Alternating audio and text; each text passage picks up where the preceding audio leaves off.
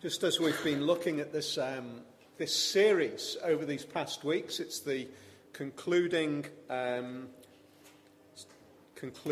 talk really on this whole series that we've been working through.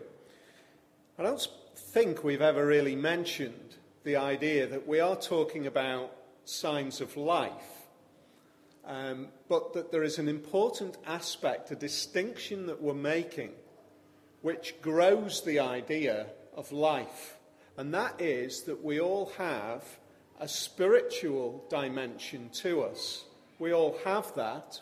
There are many people, in fact, there are an increasing number of people in our generation today who are tapping into their spiritual dimension.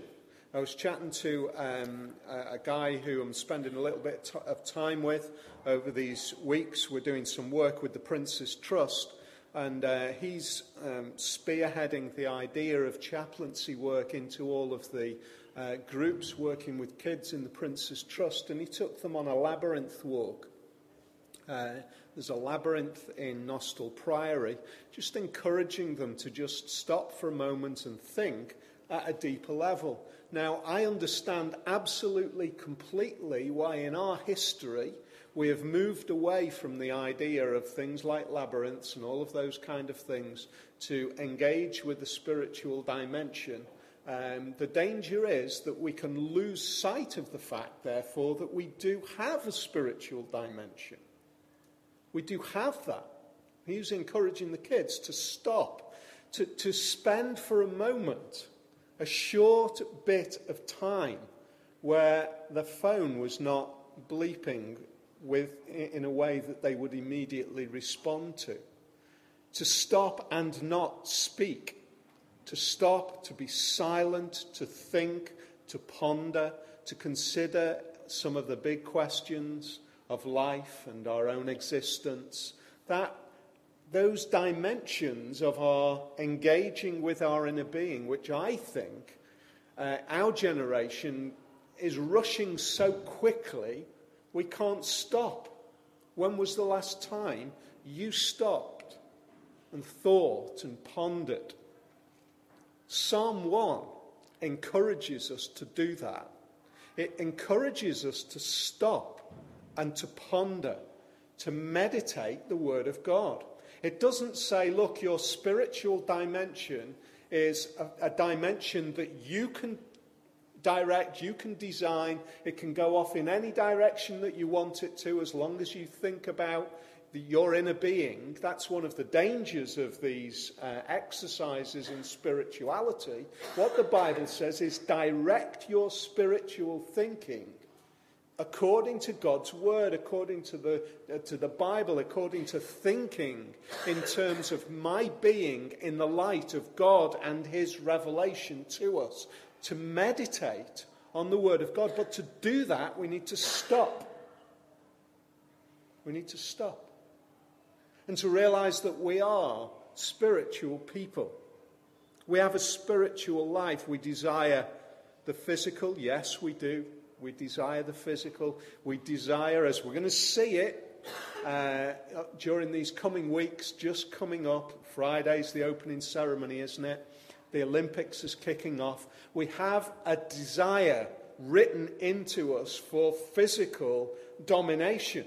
I read a really interesting article this past week thinking about competitiveness in the Christian context. There is an aspect in which competition strives and drives humanity towards more of what it can achieve. What can human beings actually achieve? There's a sense in which that is at least part of what we're called to do as human beings. God says right at the very beginning, go and subdue the world. Understand how much you can stretch yourselves, what you are to drive towards, how you can pursue the objectives of humanity.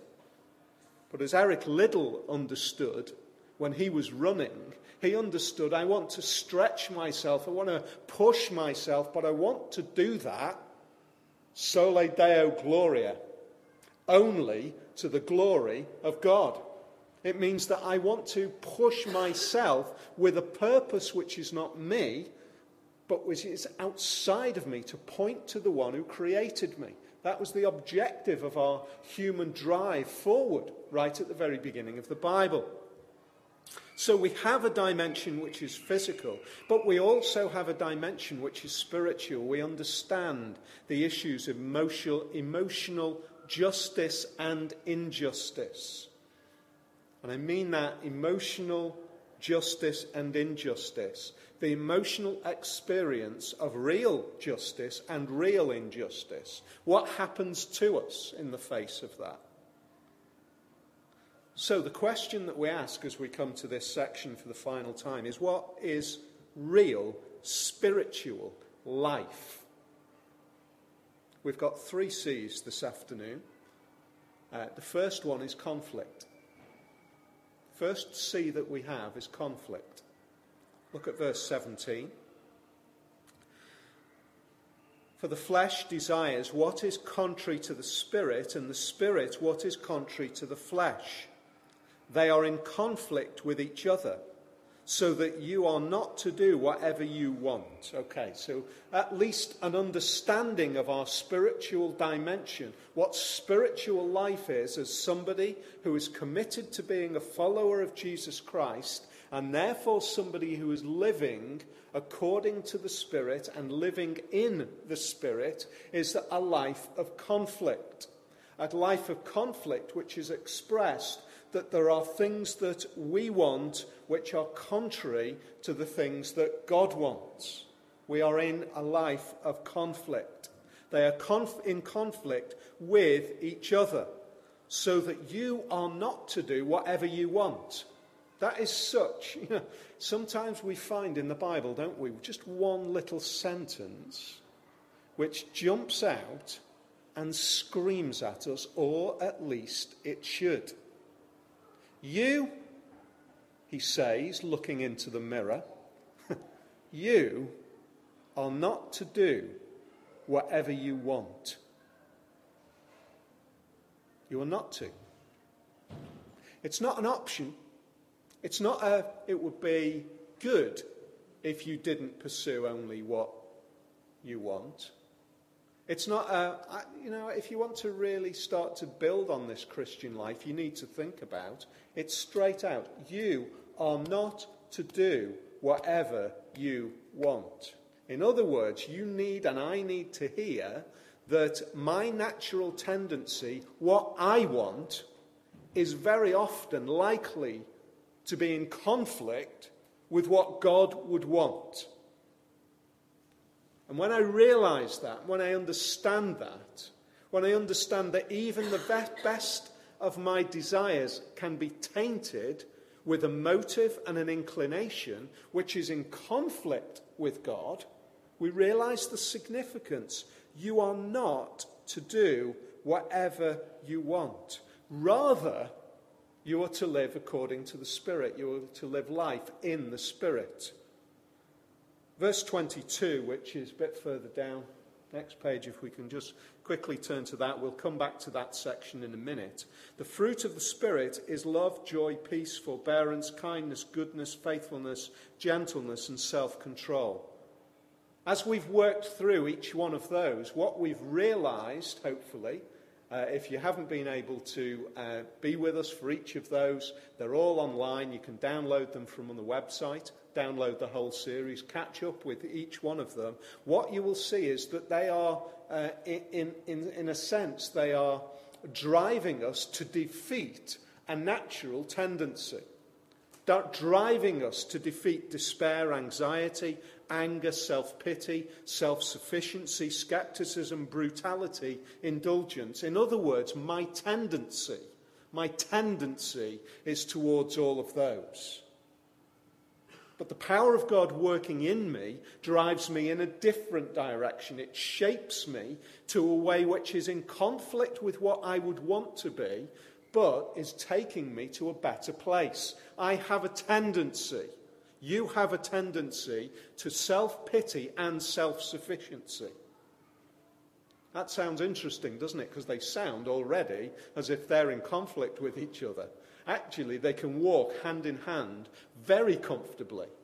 self-pity and self-sufficiency. I have a tendency towards those and others. And yet aspects of the Spirit of God working in me drives me away from that tendency. It shapes me, it steers me in a different direction.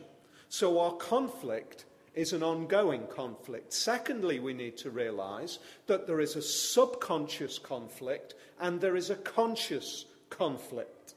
There is a subconscious conflict.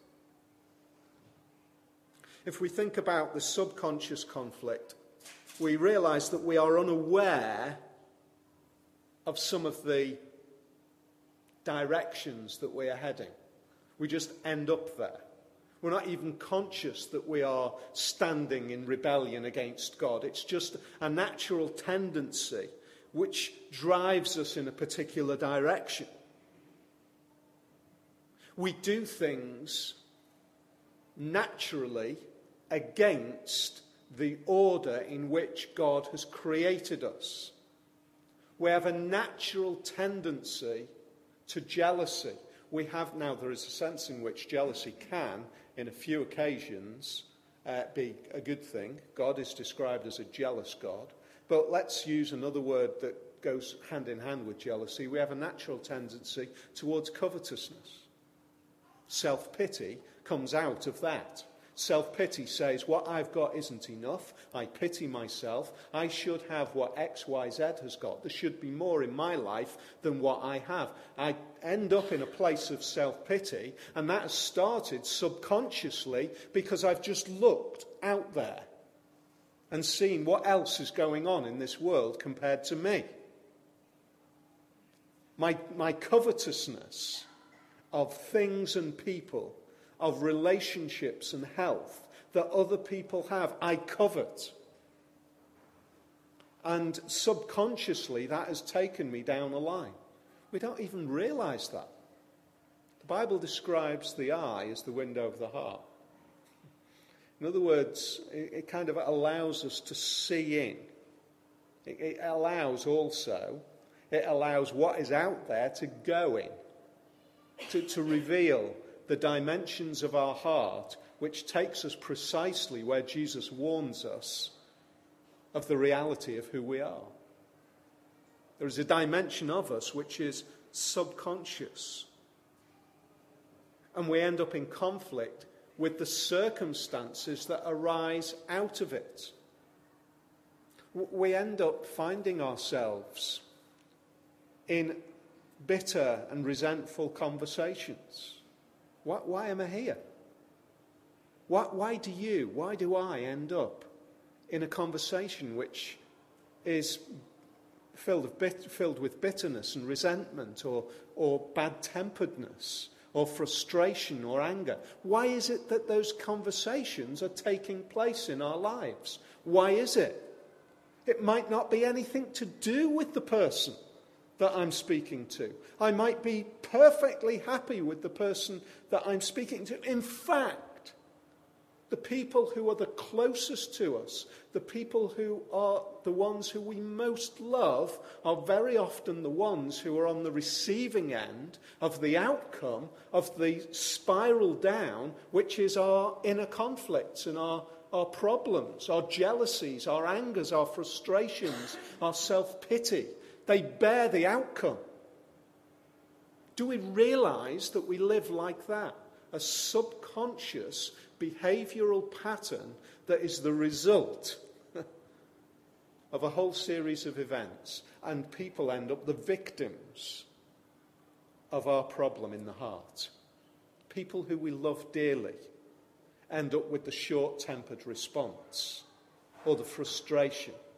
That's not... Is that just me? Is it just me? I don't think so.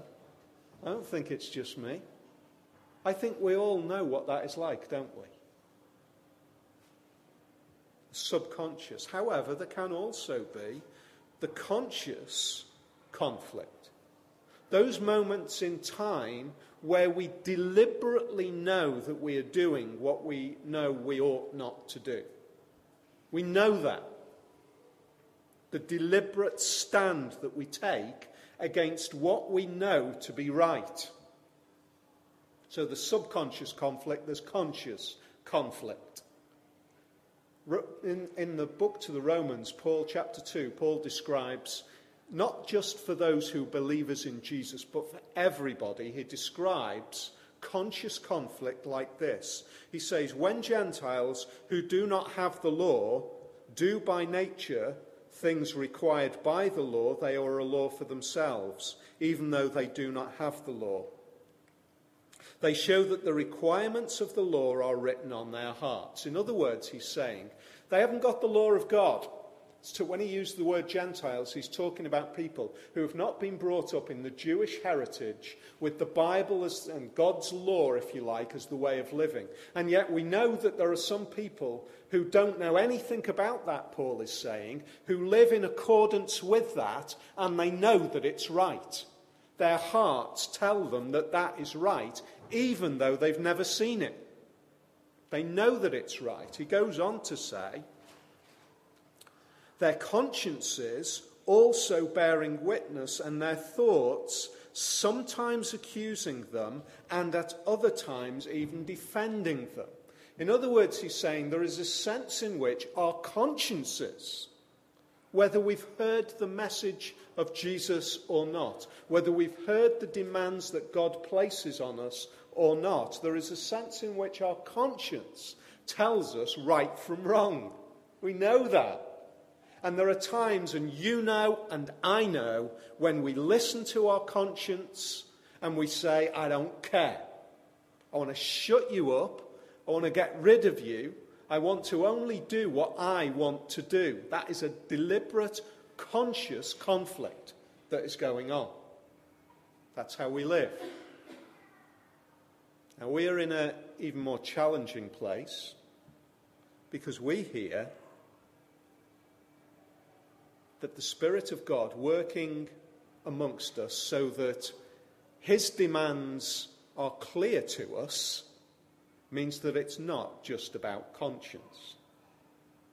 It's not just about conscience. We don't need just to rely on conscience. In fact, we have the perfect Jesus Christ making demands of us. And you know and I know that there are many times in our life where we stand in stark conflict with Jesus and we say, I don't want to know. I don't want to live according to your way. I want to live according to my way. In other words, we can have subconscious and conscious conflict. And we're in a position where we're facing that as believers, if we are believers. I know that you are right. I know that your law is good. But I want to do my own thing. You're not to do that, this verse says. So we'll go back to verse 16, 17. So I say, live by the Spirit, and you will not gratify the desires of the Spirit, of the flesh. For the flesh desires what is contrary to the Spirit, and the Spirit what is contrary to the flesh. They are in conflict with each other, so that you are not to do whatever you want. But if you are led by the Spirit, you are no longer, or you are not, under the law. If you are led by the Spirit, you are not under the law. What does that mean? Okay. Something like this. It means that those of us who have come to faith in Jesus Christ, who are living according to faith in him, are not condemned by the demands of the law. We are living in the Spirit, and we are freed and liberated in the Spirit. Further on, a bit further down, we read, those who belong to Christ Jesus have crucified the flesh with its passions and desires. They have been crucified. Those desires have been crucified. I don't know about you, but it doesn't feel much like they're crucified to me at times, does it? It feels like they're doing very well, those passions and desires. So we're going to come to that. Conflict. Second C, contentment. Contentment. In the face of conflict, is our response to fight and to strive and to be in conflict, disappointed, challenged, angry conflict? Well, actually, if we just think about verse 22 and 23, how would you sum them up? If you were thinking, how can I describe what life in the Spirit is actually like? What would it be like, in other words, to live like this all the time? Fruit of the Spirit is love, joy, peace, forbearance, kindness, goodness, faithfulness, gentleness, self-control. If you and I lived like that every minute of every day, I think you could describe our lives as deeply content. Deeply content. Now we've got to work through, what does that mean to be deeply content? In the 1980s, before the ban on tobacco advertising on TV, there was a series of adverts, some of you will remember them, by Hamlet. Happiness is a cigar called Hamlet. And various characters and various situations. I've just now identified the congregation. Some of you are smiling, some of you are looking like, what's Hamlet? It's a cigar. It used to be advertised on TV. But various people in different characters would be going through traumas in life. Or the one that really springs out to me is the shot, quite appropriate given it's the Open today, the shot across the green, and you'd see somebody in the bunker on the far side of the green, and you get the swish of the club and sand would fly up, and then you get another swish of the club and sand would fly up, and it's like, it reminded me of my bunker shots. And then eventually the music would drift in, Bach's Air on a G-string, the settling music would drift in, and smoke would waft up from inside the bunker, and happiness is a cigar called Hamlet. Is that contentment? I think it's really important. Is Christian contentment a bit like the Hamlet advert, where we're sort of detached from the reality of life and we drift into this separate existence with Jesus that means that everything is happy and nice? No, it is not that. It is not that. It is not a separation, because after all, in that particular example, the ball is still in the sand. It's not on the green. The issue hasn't been resolved, and it's not being resolved because we're smoking a cigar, a Hamlet moment instead. Is the Christian faith some sort of Hamlet moment of spirituality, where I drift off from all of the issues in life and focus on something else? No, it is not.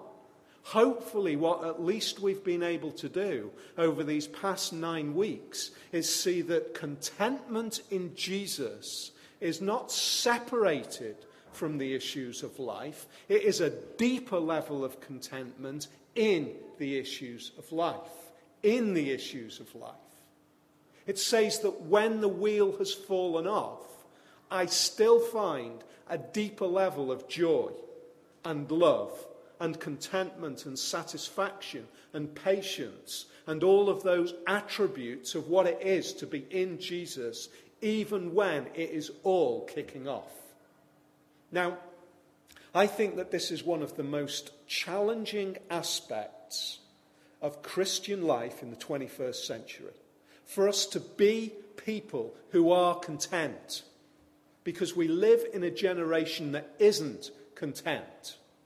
We live in a generation that is looking for something, and it still hasn't found what it's looking for, but it is striving and it's pushing and it is discontent.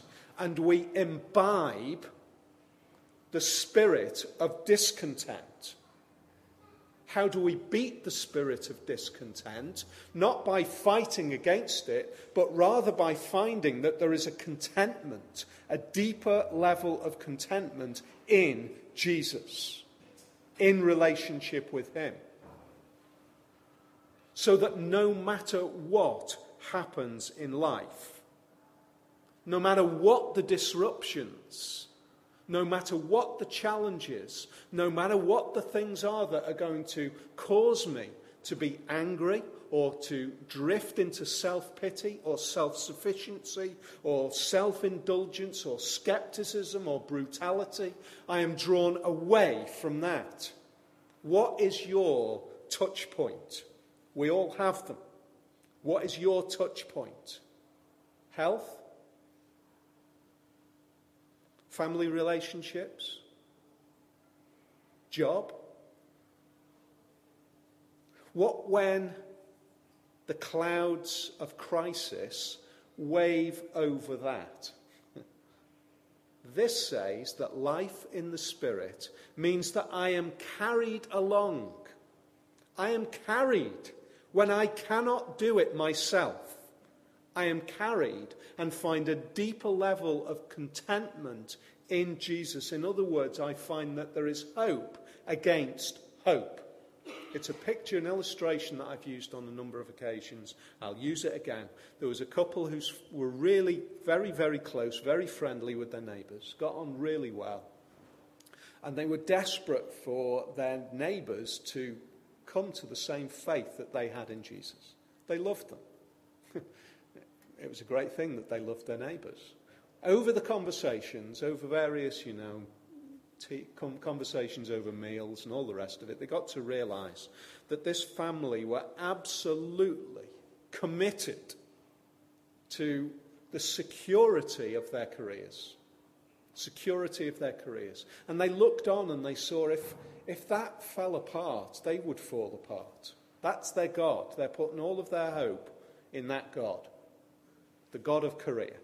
That is their security. That's what a God is, by the way. A God is something which we place our hope and our security in. Which is your God, in other words. And they said their God is that career. And so they prayed that God would help their friends to understand that. The end result of which was that the Christian family went over the next 18 months through the most just crisis time. He lost his job. Various other issues transpired in the family. It was absolute carnage. They moved from a place of security in their work to a place of complete insecurity. The Christian family, those who believed in Jesus. After 2 years, so 18 months of carnage, 2 years later, their next door neighbours in conversation said, we need to understand something. How did you get through this past 2 years? What do you mean? Well, we've watched you. We've seen what's happened in your life. And as we look at what's happened in your life, we realise that if it happened in our life, we would be finished. We would be goners. We probably wouldn't still be married.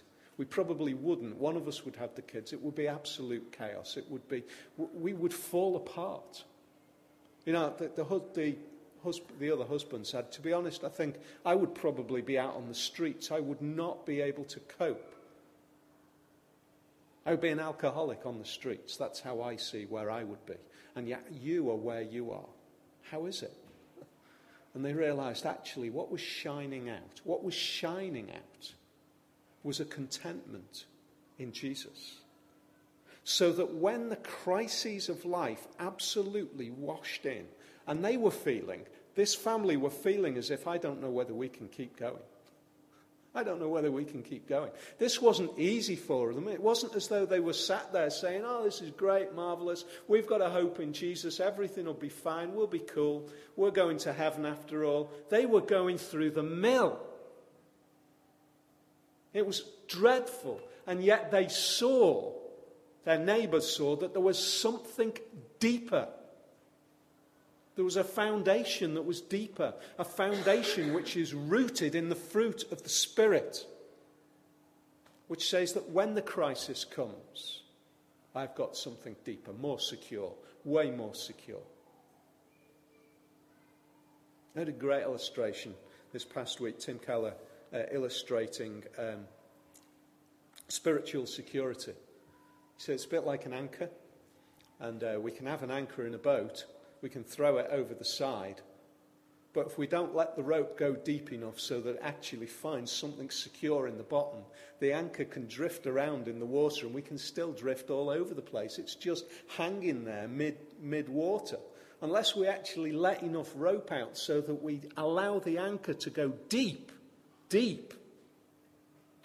we will not find contentment. And I would say that there are many of us as believers in Jesus Christ who are saying, I want contentment. I'll throw the anchor out, but I'll keep hold of it, just so I know the anchor is still there. You know, if I feel the weight, I know that the anchor is still there. Your anchor is drifting mid-water. Let go and allow the anchor to sink into the ground below. Otherwise, you will drift. You will. Contentment. How can we find that level of contentment?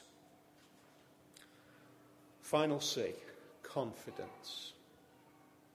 Confidence. A confidence not in me, but a confidence in what is written here. We've already read it. Verse 23 says, against such things there is no law. In other words, there is a law of God which in the light of the acts of the flesh condemns us, and there is no law of God to condemn us against a life in the Spirit. We're not condemned. In other words, we are freed and liberated to live according to the life that he has actually designed for us. The law is there to challenge and to condemn the life that we ought not to live. That's the purpose of the law. It is to say this is how you are not to be. Therefore, by definition, there can't be a law that says against this life. By definition, it's the life that we should live, because the purpose of the law is to condemn and to challenge. Against such things there is no law. Those who belong to Christ Jesus have crucified the flesh with its passions and desires.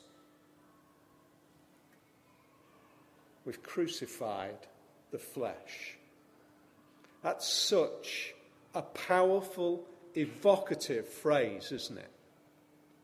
Paul doesn't say we have got rid of the flesh. He says we have crucified the flesh. In Christ Jesus, we have crucified the flesh. What does that mean for these Galatian believers who had never seen Jesus? It means exactly the same for them as it means for you and for me. It means there is a sense in which that by faith in Jesus, it is as though our flesh and desires have been nailed to the cross with him. In Christ Jesus. That's what it says. Those who belong to Christ Jesus have crucified the flesh. The connection with the crucifixion of Jesus and the crucifixion of our flesh. It's there. It's nailed to the cross. What happened at the cross? What happened at the cross? What is this? Christ Jesus and the cross. It's what happens to the guilty. That's what the cross is about. It's about what happens to the guilty. The guilty die like that, essentially, is the element, at least part of the drift of the idea of the cross right the way through the Bible. The cross is right the way through the Bible, but it's seen at the point where Jesus dies. And that's what happens to the guilty. They die on the cross.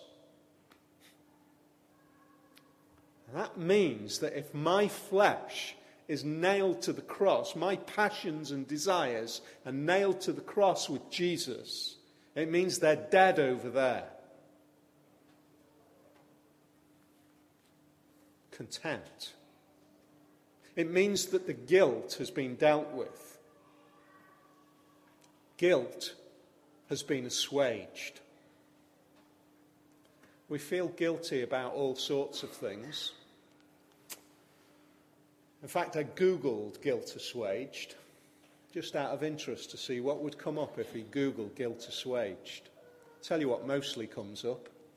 It's about feeling not guilty about all of your issues around greenhouse gases and green issues, and whether you're driving a great big car with loads of fuel being burnt every mile, and what damage you're doing to the environment and all of that kind of thing. And I think that we need to care for this world. I'm not saying that those issues are not important, but I tell you what, if our only idea of guilt assuaged, according to Google, is whether we're on the green side of green or the red side of green, we have got a huge problem. Because we live as guilty people, and we have a means to deal with that guilt, and yet we don't. And the great news is that our guilt, nailed to the cross of Jesus, means that the issue is dealt with. Now, didn't we say earlier on that there's a conflict going on? How can there be a conflict going on if my flesh is nailed to the cross? Doesn't that mean it's dead already? Isn't it dead if it's nailed to the cross? And yet I've still got this conflict going on. Paul says he's still got this conflict going on in Romans. This section says that there is still a conflict going on. So what's happening? Why is it that this conflict still feels as though it is raging? The beauty of the message of the Bible is that we can have an eternal view, a big picture view, even though we are living in the moment. The big picture view is this, that when Jesus was nailed to the cross, sin was eternally dealt with. It died then. Satan was defeated then. Everything that we see in this world is just the death throes, the final writhing agonies, the final vitriolic attacks of the dead enemy. You've seen it in some of the great stories, how Sinbad defeats the great monster, but it carries on thrashing and all the rest of it at him. It carries on trying to do damage. It's dead, but it's still trying to hurt him. That's what it is like. My flesh is dead on the cross, and I'm fighting the death throes now. So what does it say in conclusion? It says this: since we live by the Spirit, let us keep in step with the Spirit. Keep in step. In other words, walk as you are. Walk as the person that you are. Are you a believer in Jesus Christ? Then live in those steps. Live in those steps. Do it. Day by day.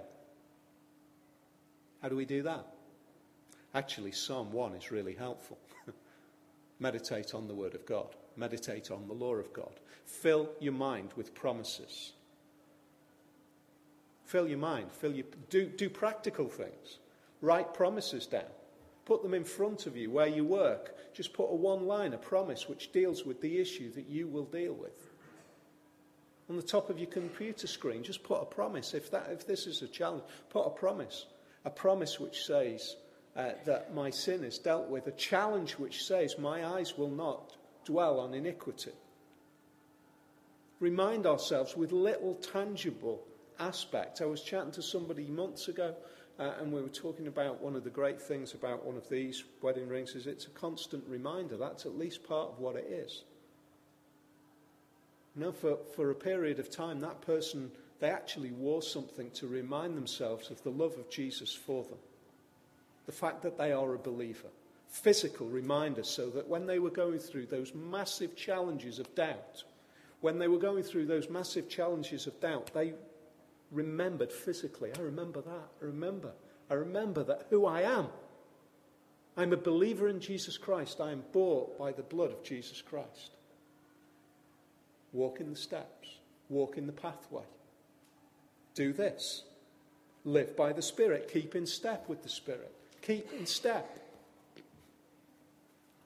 Do you remember when you were a kid? Closing with this one. Remember when you were a kid, three-legged race? Do you remember that? Three-legged race. What a great opportunity for broken bones and all the rest of it that was. That was fantastic. A mate of mine, we were about the same height when we were growing up. We had about the same length of leg. We tied our feet together and we could absolutely destroy everybody because we were in step. We were in step with each other. Same length of leg, foot stride was exactly the same. We were never all over the place. Keep in step with the Spirit. Keep in step with the Spirit. Because if we don't, we trip over and we end up all over the place.